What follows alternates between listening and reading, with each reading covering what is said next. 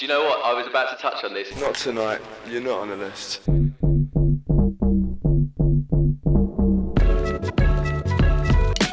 Hello, I'm Connor McClune and welcome to the You're Not On The List podcast, produced weekly for Rewind That Track.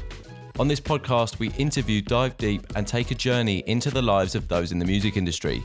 From festival organisers to artists, we take a look at what people have witnessed backstage, on stage and everything in between. My guest this week is a legendary drum and bass artist who has been in the industry for over 15 years. He's released 3 albums and is the brains behind tracks like Tap Ho, Where's My Money and Get Down Low. It's TC. During this episode, we discuss growing up in Bristol, what it takes to make 28 tracks in 30 days, the etiquette that DJs should have between each other, and the importance of never taking your foot off the gas.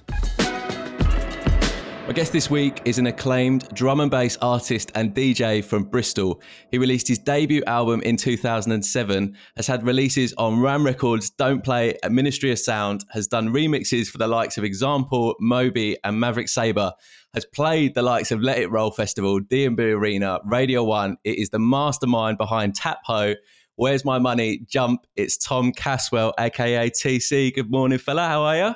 I'm good. How are you? I am very well, mate. I am very well. I'm warm. I'm going to preface this and be very open and honest at the moment. I am toasty today. It is a warm Friday morning in July. We are 3 days away, 3 days, touch wood, from Freedom Day and opening and raves and everything like that. How are you? How are you feeling? I'm excited about the opening. I feel like a lot of the DJ community are I'm excited, but I'm also like a little bit sort of worried about, you know, my position as an artist moving forward, going to all these raves, all these people going to be there. It's going to be an interesting time, you know. We've obviously not had much DJ practice for a while. So it's going to be really interesting to get back into that. I've been making sure I get all the latest tunes. Been downloading like 50, 60 tunes a month onto my DJ USB sticks. Been really careful with like not losing touch. So I'm super excited to get back out there in rave clubland. But I mean, it is a little bit of a worry. I really don't want to get sick. I did get the double sort of jab for the thing, but like, I just don't know how it's going to turn out, bro. I feel like, honestly, you know, just sort of jumping in randomly, that it feels like it's a bit of a play, this thing, and we might end up not staying opened up, you know what I'm saying? And they might lock it off again. And so I'm not really getting like overly excited about the opening, because they can just take it away from us as well. So I'm just like, I'm just going to chill with it. Got a few gigs in the diary, but if they don't, you know, I'm not going to stake my financial security on being a DJ for the next year. You know what I'm saying? But you've got a couple of other streams of income and a couple of other things that we'll touch on in the podcast later as well. A man with fingers in many pies. I just want to say thanks for the intro there. Really appreciate it. That you did a bit of research and stuff. Yeah, absolutely, mate. Like I said, before we were having a little chat about this, it's an absolute pleasure to chat to you today. I've been a massive TC fan for years and years. I've seen you play live. I've listened to mixes. I'll tell you what, your mixes have probably been on in my gym workouts for the last 5, 6, 7 years. Like I've worked out, lifted weights many a time to your live sets, and it's motivated me. High energy, high octane. So yeah, all the accolades and all the stuff at the start, mate, are very well deserved. That's amazing. And I never really considered like my mixes or music to be gym music. Really? You just open it up to me now. Like I can see why. There's a lot of energy. It's a fast pace. Mate, go for a you're run. Doing sprints, or if you're running it or working out, 100%. And like I said, you also sometimes in the sets have jumped on the mic, and like I said, you've got high energy. There's double drops. There's like it's just even for the BPM. Like the BPM alone is high octane, high BPM. You have very big workout music, mate. Yeah, for sure. I can see that now. That is awesome. I mean, I should probably work out more and then listen to my own mixes to get like the inspiration. But yeah, that's cool, man. I'm glad that I really appreciate that you are into what I've been doing over the years. And, you know, I just come from a place from like humility, gratitude, kindness and empathy. And really, like, I am so grateful for people like you who listen to the music, and to anybody who listens to what I do or consumes my content. You know, I can't believe that people really even want to consume the content that I'm producing. So like when I get sort of like people tell me that they're enjoying it, I just feel so grateful for that. It's amazing. Do you know what it is as well, mate? You are such a hard and fast worker. The amount of content that is out there from yourself, I think definitely helps there as well. We'll get onto it later as well, but well, we might as well start on it now. One thing that you did during lockdown last year, 30 tracks in 30 days. Yes, I've been trying to like just produce daily content. I feel like daily content from an artist perspective is like the most important thing for, you know, just staying out there and like day trading attention, being in front of people's eyes, making sure that, you know, you're never sort of left to the side. People always know that you've got something going on. I did 28 tunes in 30 days. So I didn't exactly make I didn't complete the 30-day challenge. And you know what? I'm okay with that. Sometimes you have to lose. Sometimes you can't win all the time. I came away from that with like 28 tunes that are actually pretty decent. I'm really like into most of the tunes that I produce. Some of them are not so good, but then again, also as an artist, you're not always going to be finding gold. Like sometimes you have to go down the rabbit holes to be making like tunes, and you're not always going to make amazing tunes every single time. But making 30 tunes in 30 days, I really want to do it again, actually. I've been in the back of my mind because I want to produce content daily, and that's probably like the best way to make content. And what I really want to do is have something productive come from the content that I'm making. So if I'm like going to go play a gig, I want to film the whole thing. I want to document it so that I'm like, you know, not wasting a single moment. Like the other day, there was this new producer who hit me up called Goddard, and he was like, bro, let me pay you for your knowledge. Like, let me sort of like, I want to pay you so that you can tell me how to do like some of the mastering on my tracks and just help me sort of get a little bit more knowledge about how to make my stuff sound better. And I was like, bro, look, if you come on and do like a live talk with me, then, or like a recorded kind of talk, then I'm happy to talk to you for free, because I just want to be like giving knowledge and also just documenting everything that I do. I think as an artist, it's so important to just be out there every single day. Yeah, and like you said, social media is so important in people's lives now, from marketing, from business, for people's satisfaction, and also, like you said, just keeping a record. It's like keeping a diary, isn't it? Of just making sure like all the experiences that you've had there. It's funny, actually. Goddard was the last guest on this podcast, actually. So I know Andrew quite well. Right, okay, super sound guy, cool. Man. I just really gelled with him, man. He was a really good guy. And just to pick up on what you said there about social media, you know, I was in two minds about social media for such a long time. I was like, do I really want to be a part of social media? Is it something that I sort of like subscribe to? Obviously, like I feel so grateful for the amount of people that follow me on the socials and the amount of interaction that I get and the fan base that are connected to that. And like my whole community are just super nice people. I can think of so many people that I talk to, you know, daily on my Discord and that kind of stuff. But I was always in two minds about it. And then quite recently, I just kind of said, you know what, I'm just going to embrace it 100% and try and just put something out every single day. And yesterday is the only day that I missed in about 2 months. And I'm just so like, I was like, oh no, I missed the day, bro. But, you know, I've just been trying to just embrace it, actually. And like people live on their phones. Yeah. And I thought, it could be like a negative thing, the social media. But actually there is if you choose to be positive, there is so much positive, awesome, like, you know, amazing information on the socials. And you just have to choose to unfollow the people that are super negative, and anybody who's super positive and like uplifting and makes you feel good, follow those people, you know, be a part of that community. And actually it can be so awesome. There are so many YouTube channels. I'm like addicted to YouTube. Yeah. Recently I got myself like the premium subscription for YouTube. So no ads. No ads. He's flexing. And no ads. Is it life-changing? Flossing out here. And it's the best thing I ever did. I mean, because I just follow so many people and it's all just super inspiring, positive information. Anyone negative just gets locked off. You know what I mean? Do you know what? I think that's a really important thing, because like you can just unfollow and unsubscribe to people. You go, you know what, that doesn't make me feel good. That's not I don't what I want to be encourage that, interacting. because I mean, people. Well, no, but if something doesn't make you feel good, or if something's making you feel negative, then you literally can unfollow or block it, or just go, you know what, I just want, that's not the path, that's not the content that I want to be consuming. I want to feel good about myself, so I want people that are going to be bigging stuff up or having positivity or having stuff like that. Yeah, like 100%. And it's interesting. Like, have you got any sort of YouTube channels that you could shout out, or anyone that you think Gary V, man. Gary he's V, just mate. I've followed Gary V for a while. Like I've got a couple of his books. I've got a couple of his books. He's I didn't buy his books yet. Like, I've got books of people that I have sort of, you know, followed for a while. This is one guy called David Allen who had this GTD thing, getting things done. I bought his book because I watched all his content. I never read any of their books, but I buy their books to pay them. I need to buy Gary V's book. I did look at his trainers. I was like, I might have to pick up those K-Swiss collabs.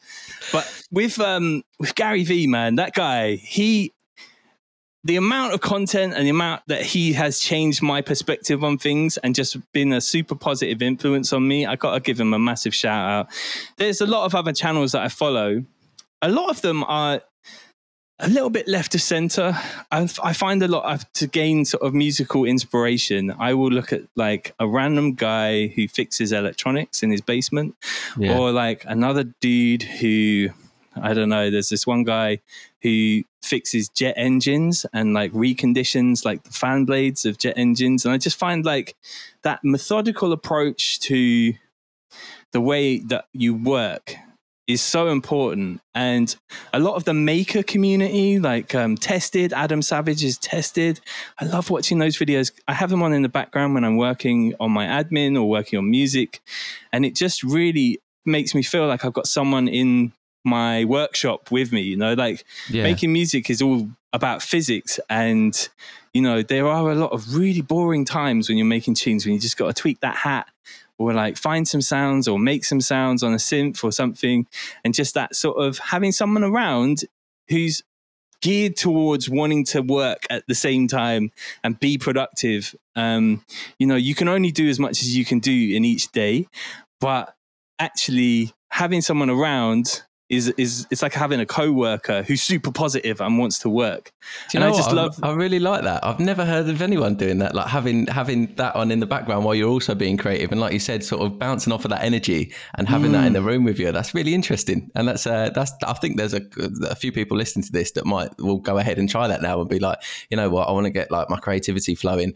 I'm working on something here. To have someone that is sort of on that same energy, whether it's through a screen or just through a visual or format, will be really useful to people, I reckon. I get so many ideas from that kind of stuff as well. You just love sort of building stuff. And, you know, when you're building tunes, it's the same thing. You're sort of gathering up all of the elements for a tune and then constructing it.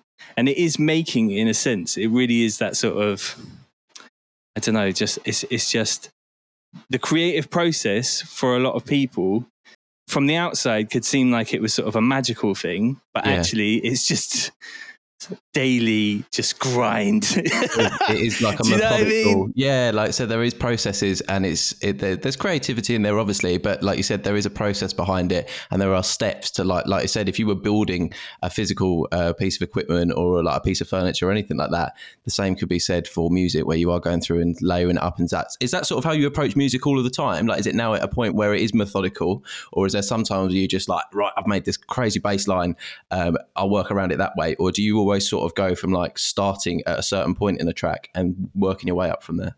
So there's years and years of collecting sounds and presets and just loads and loads of different sounds, drums, effects, just so that I know that when I come to a creative time when I'm like, I need to execute on a tune, everything is pretty much made. So I've got, you know, like all of the drums, everything is just sort of, obviously it's all the different hits and stuff within that, you know, drum track or whatever, but they'll already be accessible to me. So I'm never sort of thinking, I need a hat and that will take me 20 minutes to find. It's literally just 2 seconds to just go like, there's a hat, put it in and just chuck it into the tune. The best tunes, from my experience, come from an idea, not from a sound. If I sit there and I'm like, okay, I've got some drums and I got a bass and that's a really cool bass sound, that's really cool. but nobody in a sort of nobody's really going to connect with that idea of that tune unless that bass is just so unique, which is very hard to do nowadays, you know. But really it's going to be like an idea, it's going to be a concept. So like I did a tune called Get Down Low, which was on Owsla, Skrillex's label. And the concept of the track is to get everybody in the rave to sort of get down low, sort of, I don't know, crouch down. And then when the drop hits, everyone jumps up in the air.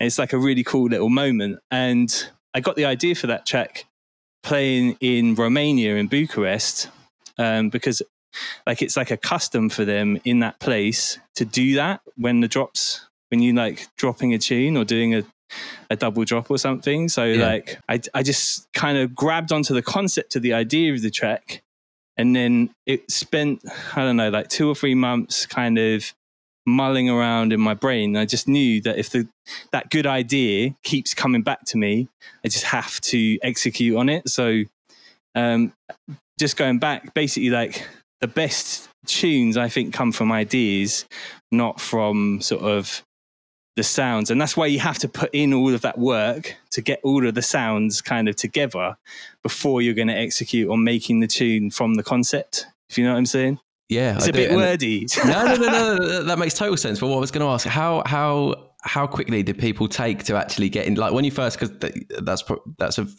know that track. Lots of people know that track.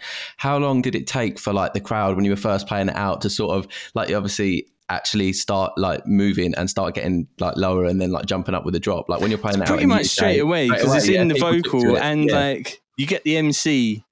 On board. So they're sort of going like, everybody get down low. So everyone does the thing. And then I think actually the novelty of the tune sort of after 2 years kind of wore off. But that 2 years was sick, bro. 2 years, I was going to say, I've been at events where that has happened, and there's not many drum and bass tunes where like you literally, it's not a dance to it, but there's not many tracks that I can think of to myself where there's a physical piece of movement where you can go like, oh, that's what they do on that track, or that's what they do on that track. Yeah. So great that in the scene. It's such a dance orientated kind of genre, like, you know. It's really cool to have, you know, maybe there should be like a Signal the Plane. I got another one which is coming up actually, which is going to be a bit kind of like on that movement vibe. I don't want to give away the concept of the tune because like sometimes if a tune has a concept that's really strong, it would be really easy for another artist to get there first. So I'm always like, so don't giving that one away. Don't tease it yet. But so yeah, I mean, I guess having a physical movement, I think that comes from like the dancehall community though, because there's a lot of sort of dancehall dances where people, as you know, I did earlier, like Signal the Plane, Roll the Boat. You know what I mean? There's dances, and you know, maybe it'll be a thing. I guess like also in the EDM community, there's that one where they get them to wave, you know, do the waving. Side to side, yeah, absolutely. And then there's that one where everyone jumps. I went to see. Like left and right. I have seen that. Bruv, that tune's huge. Have you seen that? I saw it at Tomorrowland. And the guys who made the tune were playing on some other stage. And me and my missus were like, yo, let's go. I think it's W&W. Right. And we went over there. And I mean, we didn't have no backstage access for any other stages apart from the one that I was playing on. So we were just in the crowd and it was just a moment, man. It's just like that festival is insane. And just seeing sort of 10 people jump to the left and then jump to the right. Like, I can't imagine what that would be like from an artist standpoint. I mean, if anyone else besides someone playing music was trying to coordinate that, it would be hectic. But because you've got a beat there and because people are sort of a little bit used to it, you suddenly can coordinate 10,000 people at the drop of a hat, just going like, right, we're going this way, right, we're going that way. That must be kind of buzzy still. I mean, really. Getting everyone to do that rave. And like you said then, for viral content, like you said, social media, as soon as that video is going out or as soon as that's going there, it's going sharing. You touched on earlier saying about how you've got years and years of samples and years of content. Some people might not be quite aware how long you have been producing or have been in the music industry. Is it from early 2000s, late 99, early 2000s sort of Not time? Quite that long. Probably 2004 was like my first sort of making tunes. And then 2006, I think, was like my first release. So sort of mid 2000s. So that's So still sort yeah, of like I mean, over, I've been yeah, around 15 years or so. I try not to talk about it too much because it just sort of like dates you. Well, what I I was don't gonna say mind. is that I don't mind. It's all I was good. going to say the flip. I was going to say how much experience and as sort of like a relatively elder statesman in the drum and bass scene, like with that much experience and that much of a back catalogue, there's a reason why that your tracks and your mixes and how well established you are in the drum and bass scene. There's reason behind it, is what I was I think in my mind, the elder statesmen are the people who came before me. And I have so massive respect for like Groove Rider and Fabio, Goldie Hype, and stuff like Fabio, that, Hype, you know, all these names, all these people. And I wouldn't even call them old school, but now I'm old school. And it's just like, I just don't even know what's going on. Do you know what I mean? I would say that as a compliment. I would say that you've got experience and you've got sort of a back catalogue and you've got that sort of you've got those accolades within the industry. There's a lot of people that will come through in the music scene and will maybe say like have one massive hit and think they've made it, and then maybe take their foot off the gas, and then sort of maybe it might be like a flash in the pan. You can't take your foot off the gas, bro. You just can't. Whereas you have constantly throughout the years been pushing and pushing and pushing and have had releases and have had 3 albums out and have had all of the content. Man's got to eat, you know. Like people think you get a hit, yeah, you're not making a meal. Do you know what I mean? Especially not nowadays. So like, you know, you've got to be careful with your money as well. I'm not saying that we're not millionaires. I mean, maybe some of us are, maybe in this industry, but like it's not. I think people get the wrong idea that we're all like making crazy dough. It is really for the love that we make drum and bass. If I was out here for the money, it would be a house music thing, really. And, you know, if you're interested in making money, go make other music. Trip Hop, Massive Attack, Ronnie Size, Lakota. There's something about Bristol which births greatness. I spoke to Tom about growing up in the city. Well, what this was circling back to was I was going to say Bristol born and bred. Yourself. Actually, London born, Bristol bred. No, it's all good. But you wouldn't know that. If, you know, it's not in my Wikipedia. But yeah, I was born in Forest Gate in London, within the Bells, and a lot of people actually were born in that hospital. So I think Nicky Blackmarket was born in there. MC Rage, I think Randall was born in that hospital too. So I think there's something about that hospital that's like. I mean, Rage said to me once, he was like, bruv, there's something about that hospital. Like, I don't know what it is. So yeah, I was born in Forest Gate and then I moved to St. Paul's in Bristol and I was raised there. So yeah. Bristol. I'm pretty much Bristol, you know. Do you think Bristol had much of an influence with your musical taste or music sort of the early years? A massive influence.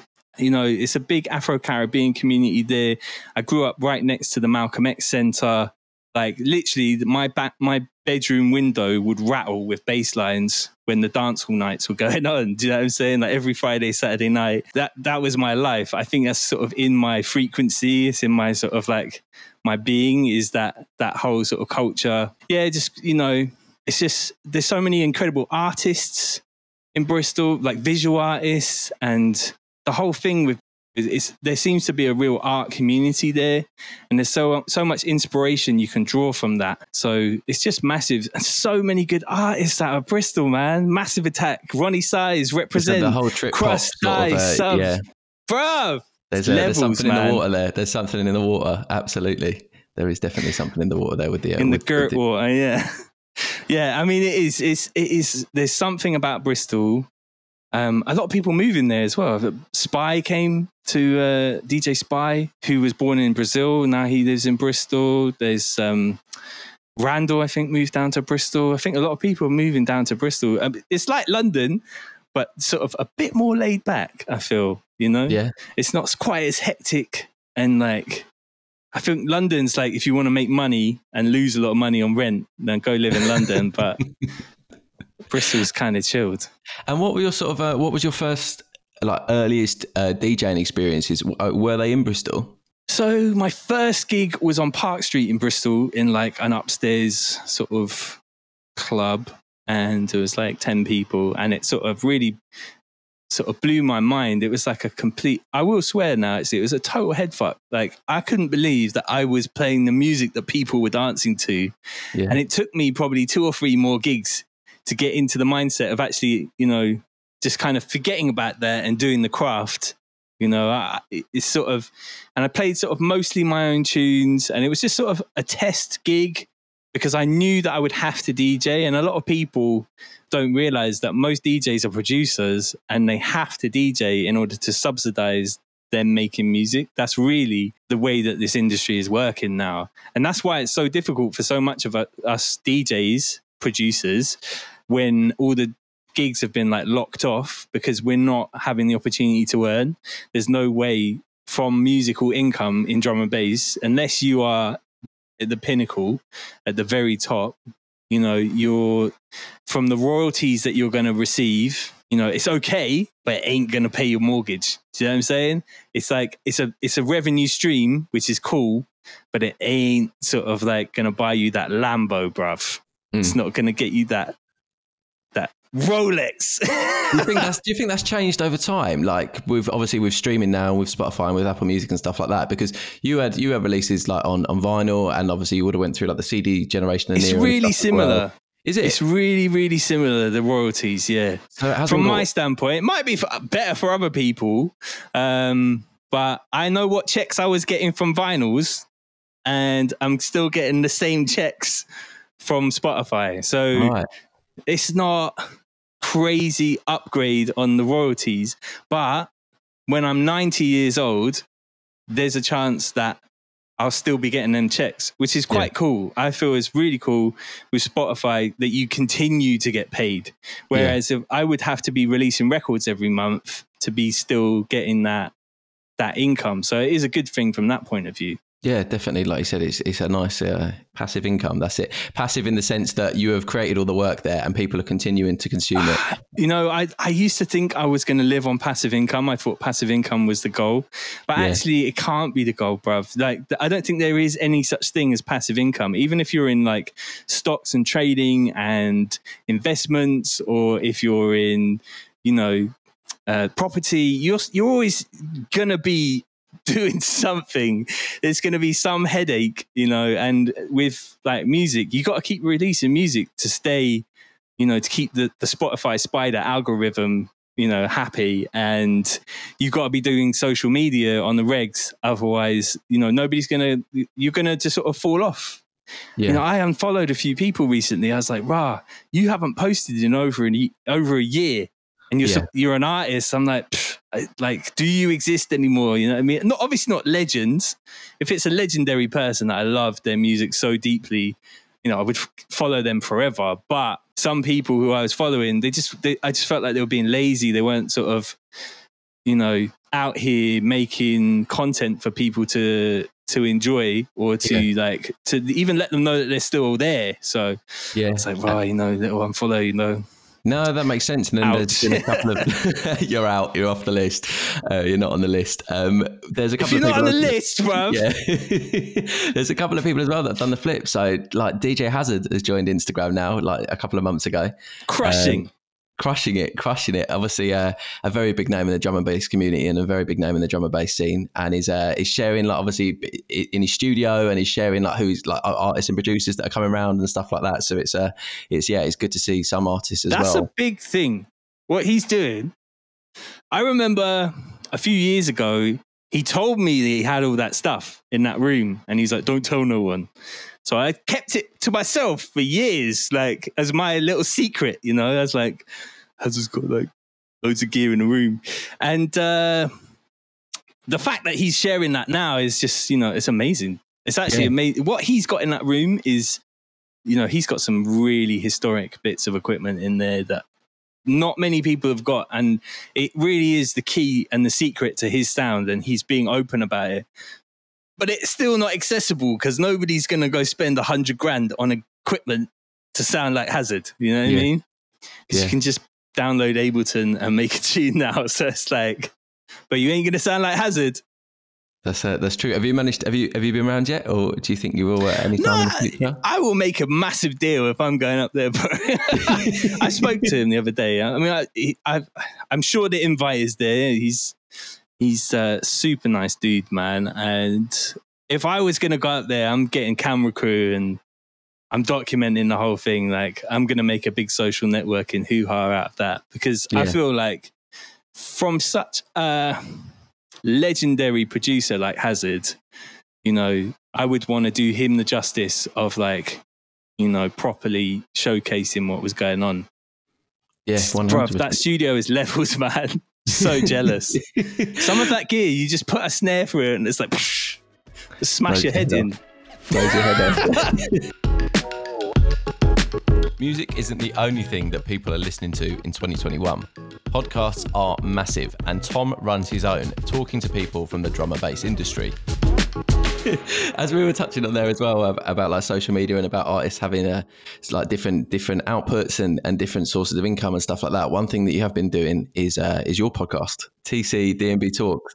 So I've got a podcast that's called D&B Talk. I mean, what I'm trying to do with it, it's really similar to what you're doing, actually. And I think everyone should be doing it. I think it's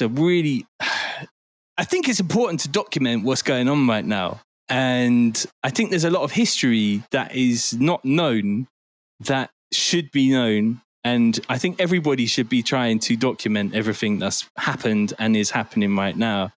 And really, that's the goal for me, is just to talk to everybody in the industry that I've come across or spoken to or felt like I've had an affinity with, and even people that I don't know, and just get to know them in a different kind of way. And it's about information, really. It's about giving producers and fans the ability to get to know the artists a little better and get to know how much of a worldwide thing this drum and bass is. You know, I've interviewed people in America, Australia. There's a guy from Australia that I got coming on. I want to get Aki from Japan. I want to get Marky from Brazil. You know, I want to try and hit up some of the Spanish crews, some of the Portuguese crews. Like, there's so many people, you know, Canada, New Zealand. It's just so worldwide. And there's so many people who fight the good cause of drum and bass around the world. Every major city has 2 or 3 crews of people who put on events every weekend. If we're not, you know, in some lockdown business, it's like the music scene, sort of the underground music scene that never really kind of blew up. And I think it's because the music's not quite that accessible. I mean, there are some more commercial artists now, but the music's still not greatly accepted in its sort of raw form. So what do you think, really the goal. What do you think causes that? What do you think causes that? Just the tempo, sort of, like, man. It's just the tempo. Just the BPM. I think so. And the aggressive nature. I think it is the BPM. I think it's sort of like the aggressive nature of the sound. You know, it's very sort of challenging.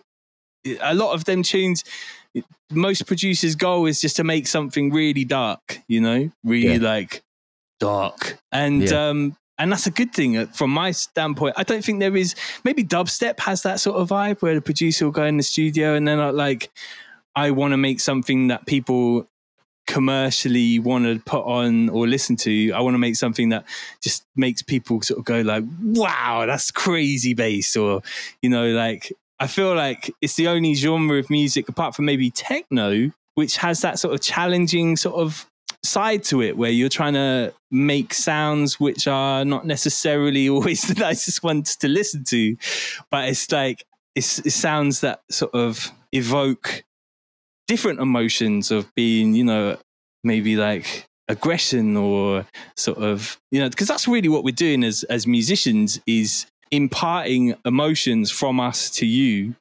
And there's so many tunes that I can go back to, like the Wormhole album, Edrush and Optical, like Messiah, Conflict. You know, these tunes, they ain't like, it's not a pop tune. You know, there was like a little bit of that, I suppose, in sort of the late 2000s as well, with the like trip hop kind of thing, where it was kind of challenging hip hop, sort of darker edge stuff. And I guess the other thing about drum and bass that makes it sort of has sort of a longevity to it is the DJing aspect with it. you know, the way that you can combine tracks, the bass line of one track to sort of the music of another by using the EQ to do a double drop, which is where you'll sort of play two tracks over the top of each other and like almost remix the track with the bass line from one to another. I do believe it was Randall was the first person to do that, but Was it really? don't quote me on that. I was going to say that's a crazy fact if he was the first artist to do it in drum and bass. I'm not 100% sure if that is gospel truth, but I've heard through the great. I need to get Randall on to talk to him about it. Really, that would be an unreal episode. I mean, I got a list of 150 people that I'm just sort of really want to get on. Yeah, and I've had a lot of people who, you know, it's drum and bass, right? I think this is the other thing, right? It's kind of unorganized, disorganized. We kind of work on a different time scale to a lot of people. So I'll be like, yeah, I'll book you in for next week. They're like, yeah. And then sort of 3 weeks later, might be able to get them in. So it's just one of them ones where it's like the people involved is drum and bass. There's like a sort of drum and bass mentality. Stuff doesn't happen quickly in drum and bass in general. What's the craziest thing you've learned on your podcast so far? What's the one fact that you thought? Yeah, wow, I saw this question. As you know, there's nothing really crazy that we talk about. I'm trying to keep it sort of mainly sort of production focused. And, right. You know, I want to talk to people about what's going on for them and what has, you know, their experiences in the past. You know, I just want to bring information to people. That's production techniques. I want people to learn about like the etiquette in drum and bass as well. There's a thing for DJs, you know, like there's a transition etiquette, which is really important. If you're playing after somebody, you should never take out their headphones, never touch their headphones. When they take the headphones out of the headphone jack, that's like the significant indication that they are relinquishing the decks to you, and then you can touch the decks. But until they pull their headphones out, you're not really allowed to go put in your USB stick in or plug in your stuff in or put in a record on. Do you know what I'm saying? Like there's sort of like unspoken sort of etiquette in that thing, and I wanted to make that's sure fantastic that's to share that. That's really interesting to hear. Like, there's people that might not think about that, or there's people that aren't DJs or producers that might just be ravers, might just be going to events and would never sort of see that side or would never sort of hear about that side. So for you to be sharing that and also like just sort of giving a bit of an education on it and a bit of insight into it is the last tune thing as well. So like in drum and bass, there was always a thing where you'd play like your mix and it'd be like your last mix, and then you would stop that, and then they'd say, who wants one more? And then you play one more tune, and that would give the next DJ the time to make his transition to the decks. So they get a whole tune. Some DJs would do a double drop in that time. I don't. I just play something chilled to sort of reset the dance. But you play one more tune from you, which can actually be like something a bit more thoughtful or memorable or whatever you want to be pushing at the time or whatever it is. I usually put on something chilled to like reset the dance for the next DJ so they can come on guns blazing. Do you know what I'm saying? So that's another really important part of the culture is like that last tune from you, and then you're passing over the decks to the next guy. And during that last tune, that's when you would pull out your headphones, and that gives the next guy the sort of like indication, okay, it's cool for you to like do what you're going to do now. And you let the guy after you stop that tune in whatever fashion they're going to. And then they stop it, and then they put on their first tune. Right. So it's like you don't mix in to the last tune of the guy before. That's not how this drum and bass thing really should work. Because I've had it before where like I finish my set and then the DJ after me doesn't know about this kind of stuff and just sort of mixes into my last tune. But that doesn't give any significance to them as a DJ saying like, I'm coming up now. Yeah, this is what I've got to bring. And I guess a lot of it comes from like the dancehall culture, you know, like sort of reggae dancehall. There's that sort of competitive nature to the business and it's war out there, but it's like friendly war. Yeah. You're going to come with like dub plates, special edits of your tunes that are like different so that the guy before you can't have played any of your things. I've had it before where like big DJs will play my last 4 hits. Do you know what? I was about to touch on this. I was about to say, have you ever had where you were talking about courtesy and about stuff like this? One thing that people might be aware of is like you wouldn't play a tune if you're going, especially if you're playing before someone. If you're a warm-up DJ, you wouldn't ever play the headliners sort of tunes, and especially as well, like even if anyone else is sort of playing. So a big DJ will ask you, "Is it okay for me to play blah blah?" And I just say yeah, because I'll have a VIP of it. I'll have like a special edit that I've made of it. And actually, if my tune gets played twice, that's cool. Like I'm okay with that. But yeah, I've had it before where like a promoter will book you and they'll play before you, and they're such a massive fan of yours that they'll play all of your big tunes in their set before you. And that's a little bit of a difficult standpoint. I mean, it doesn't annoy me because I appreciate that like I've got compassion in my heart and I'm a kind individual, and I understand that it's just coming from a good place, but it puts me in a difficult situation. Like, how am I going to I don't have more big tunes of mine. Yeah. You know what I mean? I mean, I've got quite a lot of tunes that people might recognize. So I guess that gives me a bit of an edge, but you know, it is difficult from my point of view as an artist. I want to be able to play my tunes, you know, and most DJs are really conscious. And if they're playing before you, they won't play your tunes if they are sort of supporting you generally, you know what I mean? There's not many people that can make drum and bass remixes of Toto, Rihanna or Disclosure, but then there aren't many like TC. I spoke to Tom about how he goes about creating remixes and bootlegs. And talking of dub plates there, and talking of bootlegs and stuff like that, you are the king, the absolute king of bootlegs, and the amount of dub plates that you have and the amount of remixes that you have done of tunes that you just would have never have thought would have got an official drum and bass remix, and thought, how's he going to make this into a drum and bass remix? You just seem to, there's no stone left unturned with regards to genres of music or anything that you can turn into a drum and bass track. What's sort of your favourite bootleg of yours? Well, I think it's important to go into the history of drum and bass a little bit. And just sort of know that this has been in the culture for a long time. Unofficial remixes have been a massive part of drum and bass. And I mean, I just done so many, bruv. Toto, Africa, like usually I'll just go Spotify top 100, and like if I find a tune in there that I'm like, yeah, that's actually sick, because I'm not going to do something like super cheesy. I want something that's got some sort of gravitas and is a good tune, but just isn't drum and bass. And then I'll just sort of somehow make it happen. And like, if I got to time stretch it, or like, you know, sometimes I feel like I want to hear the drum and bass version after I've made it more than the original. Yeah. Because I feel like the tempo is better for me. But then I'm kind of, you know, what's the word? Indoctrinated. Yeah. It's 174, 180. You know, like I'm really like of that tempo. Is there anything like, because we've got a couple of, so like you've done bootlegs of Get Lucky, you've done bootlegs of Julio Bashmore, of Disclosure, of Rihanna. So a lot of those were actually official remixes. So the Rihanna was official.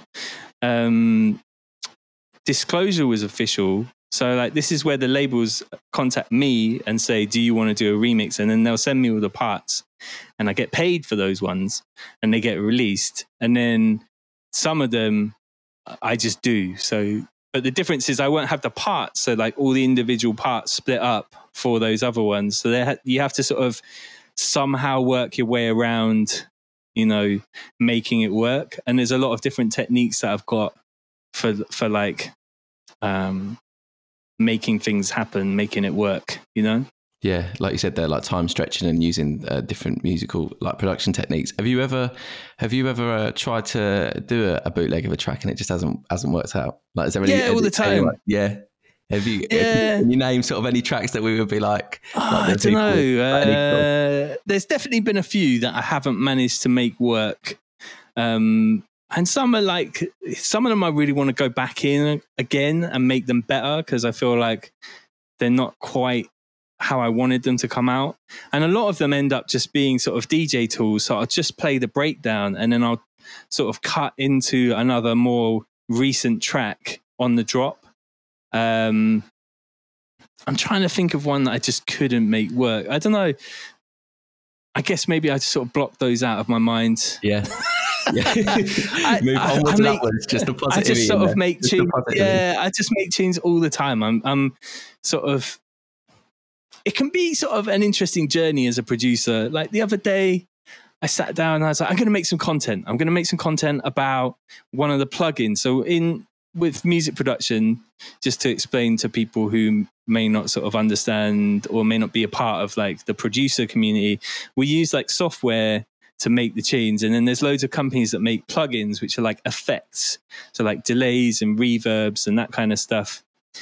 And I was going to do a focus on a particular effect as a piece of content. I ended up like making a whole tune and not making any content that day. And the tune turned out, and it was, it wasn't like the best tune. It wasn't a great tune. And like that can get me down a little bit because I'm like, was that a productive day? And then I'm like, it's okay because if I get to play it in a set and it does work, then that's cool. But I just think, I just want to be productive every day and I just want to make tunes every single day.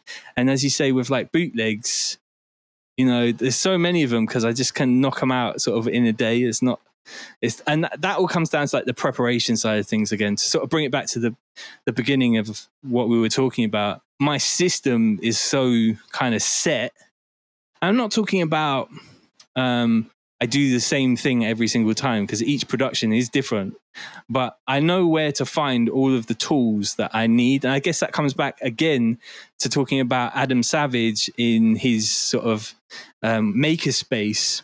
If he needs a circular saw or he needs a drill bit, he's so super organized with everything that's in that space that he can just find what he's looking for straight away. And that is the ethos that I'm always looking for, is like, if I need a hat or a snare or a kick or some effects or whatever, I know exactly where I can go to find a big library of those sounds to make those tunes. So the execution of making tunes is just not really an issue for me. It's just happens. And there's a thing where like not thinking is almost better from an artistic standpoint. So I try not to think too much when I'm making tunes and just sort of do. And they're the best tunes. If it just sort of like, I did a bootleg of Astronaut in the Ocean, which has been sort of doing some good sort of stuff around in DJ land.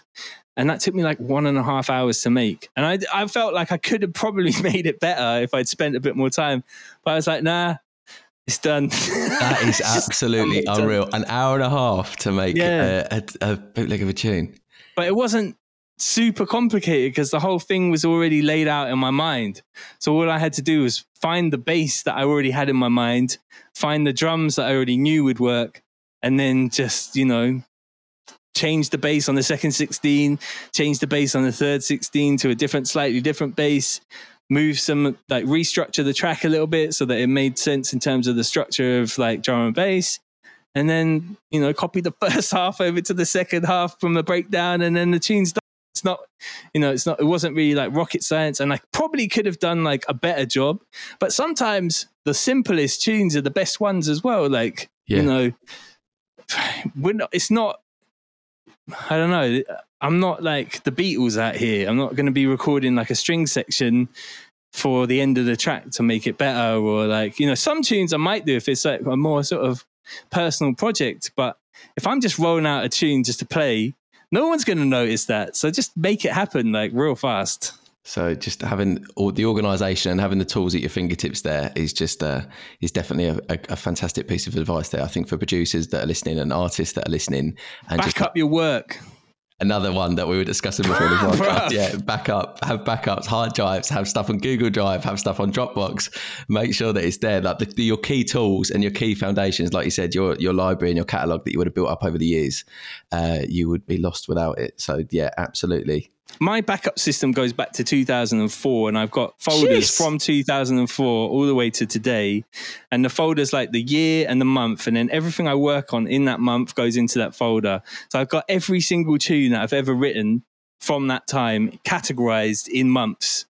So like, and that's backed up on like 5 hard drives throughout the years. So like now I've got 2 12 terabyte hard drives, and that entire sort of like time span is now on both of those hard drives. That sort of brings us on nicely to one of the final points that I was going to talk about there. You've shared a lot for artists and for DJs and people that are for big fans of the drum and bass scene, and just people that want to know about the music industry as well, on your podcast and on this episode as well. What's one piece of advice that you wish you could tell yourself right back at the start of just your career? Be kind, bruv. Be kind, be humble, be empathic, and have gratitude for the good things in your life, man. That's it. I wish that I could have told myself that early. You know what I mean? Just be humble. Don't be a dickhead, really. It's really important. Yeah. And like, I'm not saying I went around being a bit of a douche, but I mean, at the beginning of my career, maybe I got really pissy with the odd promoter or two because they didn't, have the right equipment on stage for me when I was trying to perform. And that is really annoying when you turn up and like they haven't read the rider from the agent and you haven't got the right equipment in order for you to be able to do your job properly. And that can be like, so I may have had a little kind of artist meltdown at that kind of situation. I was never the guy to get pissed off about like travel or accommodation because that just is what it is. Sometimes you're going to end up in there's one hotel in that village in Slovakia and that's where you're staying and there's no restaurant and it just is what it is. And you're going to eat your dinner with the family of the promoter and, it's going to be some home cooked soul food from like some Slovakian grandmother, and that's okay, you know what I mean? And you just go with it. It's nice. So yeah, just being kind, being super, super like nice to everybody, and just enjoy it, man. Like if you're on that sort of that trajectory of being an artist and having big tunes. And I guess now I would have said also get yourself a camera crew and document everything from like everything. And then you can remix it later and put it on your socials. And that's, from now I would say, but that didn't really exist in 2006, 2007. Yeah. It's Twitter didn't exist. And so I remember when Twitter first came out, I was like, what is this? Like going to text people when you got stuff to talk about. I thought literally that it would send them a text message, bro, when you tweeted. And the guys were like, no, you need to get your name on there. I was like, okay, well, get my name. And now look at you on your social medias. If people are listening to this and aren't following you, the positivity that you share on there, the creativity that you share on there, your tunes, the people that you're interviewing and all of the content, I think will be beneficial. So if you are not following TC, what you're doing, absolutely follow you. I mean, I'm never going to spam you. That's my one thing. There's one post for everything and that's it. So, if you miss it, then you missed out on the good stuff that I got coming out or whatever. Like, I'm not that guy to be doing the same stuff every day. There'll be something new, something different every single day, something positive, some good information from a production standpoint. And just, I'm trying to just be out here spreading the good word of, peace, kindness and compassion, bro. You know what I mean? That's what it's all about. It's what life's about. And it's just so important to have gratitude for the things that are close to your heart. You know what I mean? It is, Tom. It's been an absolute pleasure to chat to you this morning, Tom.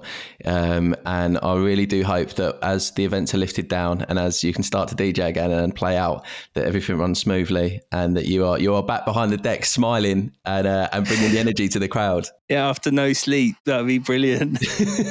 I mean, it's like a 15-year sort of night shift being a DJ as well. Like, be careful what you wish for. I can remember times where I've been like South America and played like Brazil, Chile and Argentina and slept like 1 hour the whole time.